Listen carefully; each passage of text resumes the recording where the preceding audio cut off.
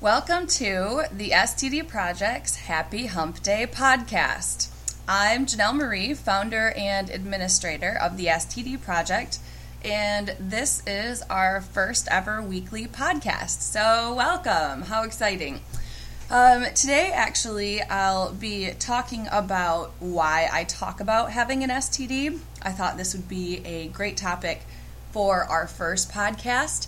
And the idea behind these podcasts is to put them out once a week, every Wednesday, hence the Happy Hump Day, and provide a little bit of a lighter side, a fun take on an often very serious, taboo subject. And this shall be short, kind of like 10, 15 minutes or so, depending on the depth of the question and with the intent to answer one or two questions each week.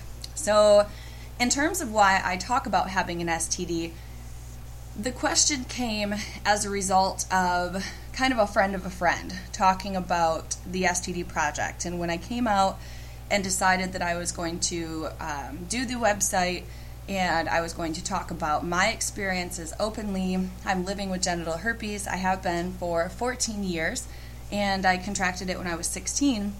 One of my friends said to another, okay, so she has an STD, but why does she need to talk about it? Why does she need to tell everyone about it? So I later approached her. She didn't really have a response to me, didn't know what to say, and I wanted to be able to answer her directly.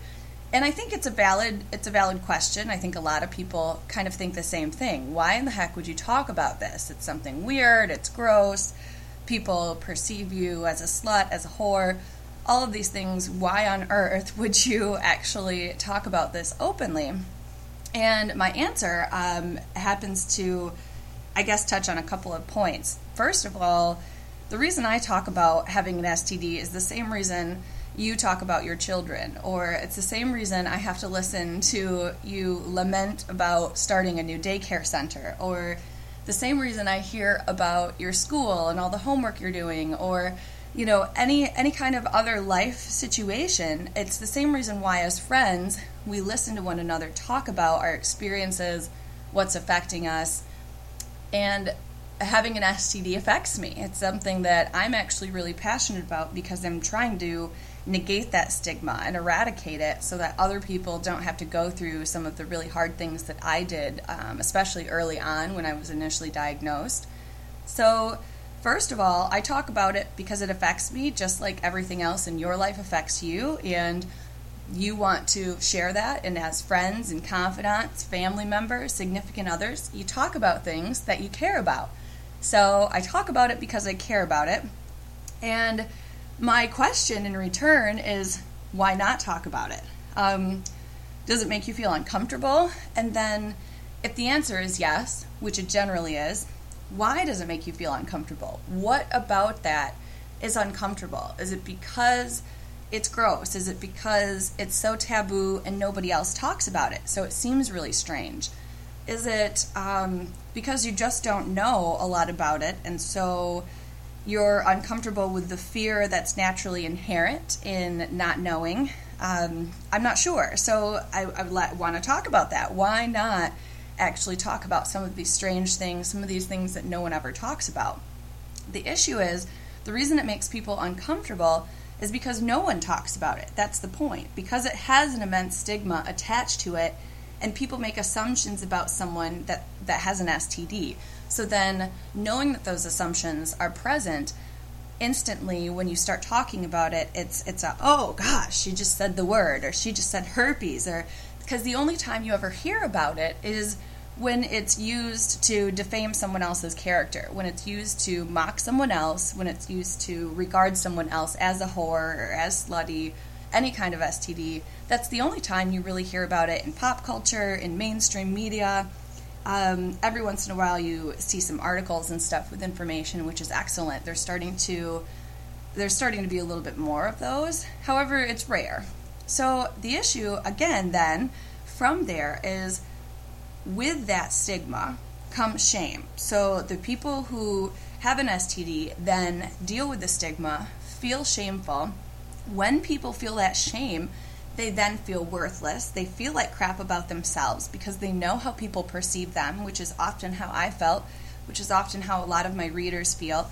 And it then makes it much harder for people to talk to their partners, their friends, their family, or anyone else because they know how people feel. They feel ashamed because of the stigma, because they're made to feel worthless.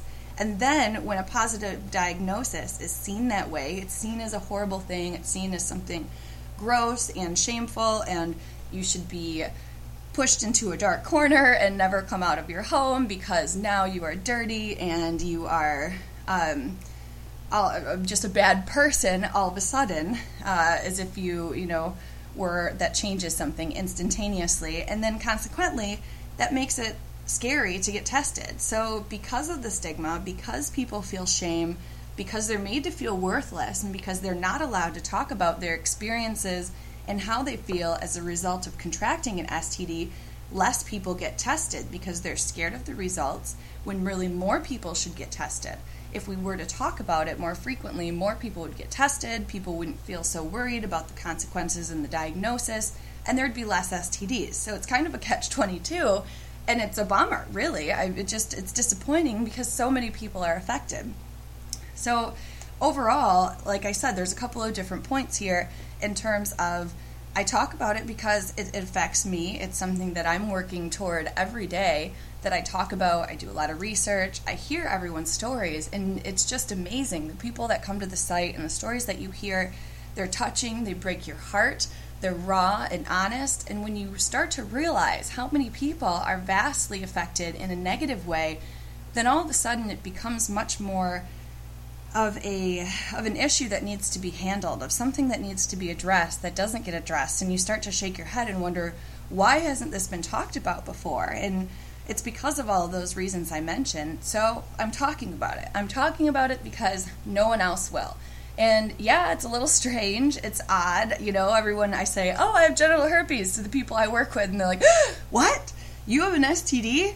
I can't believe you have an STD.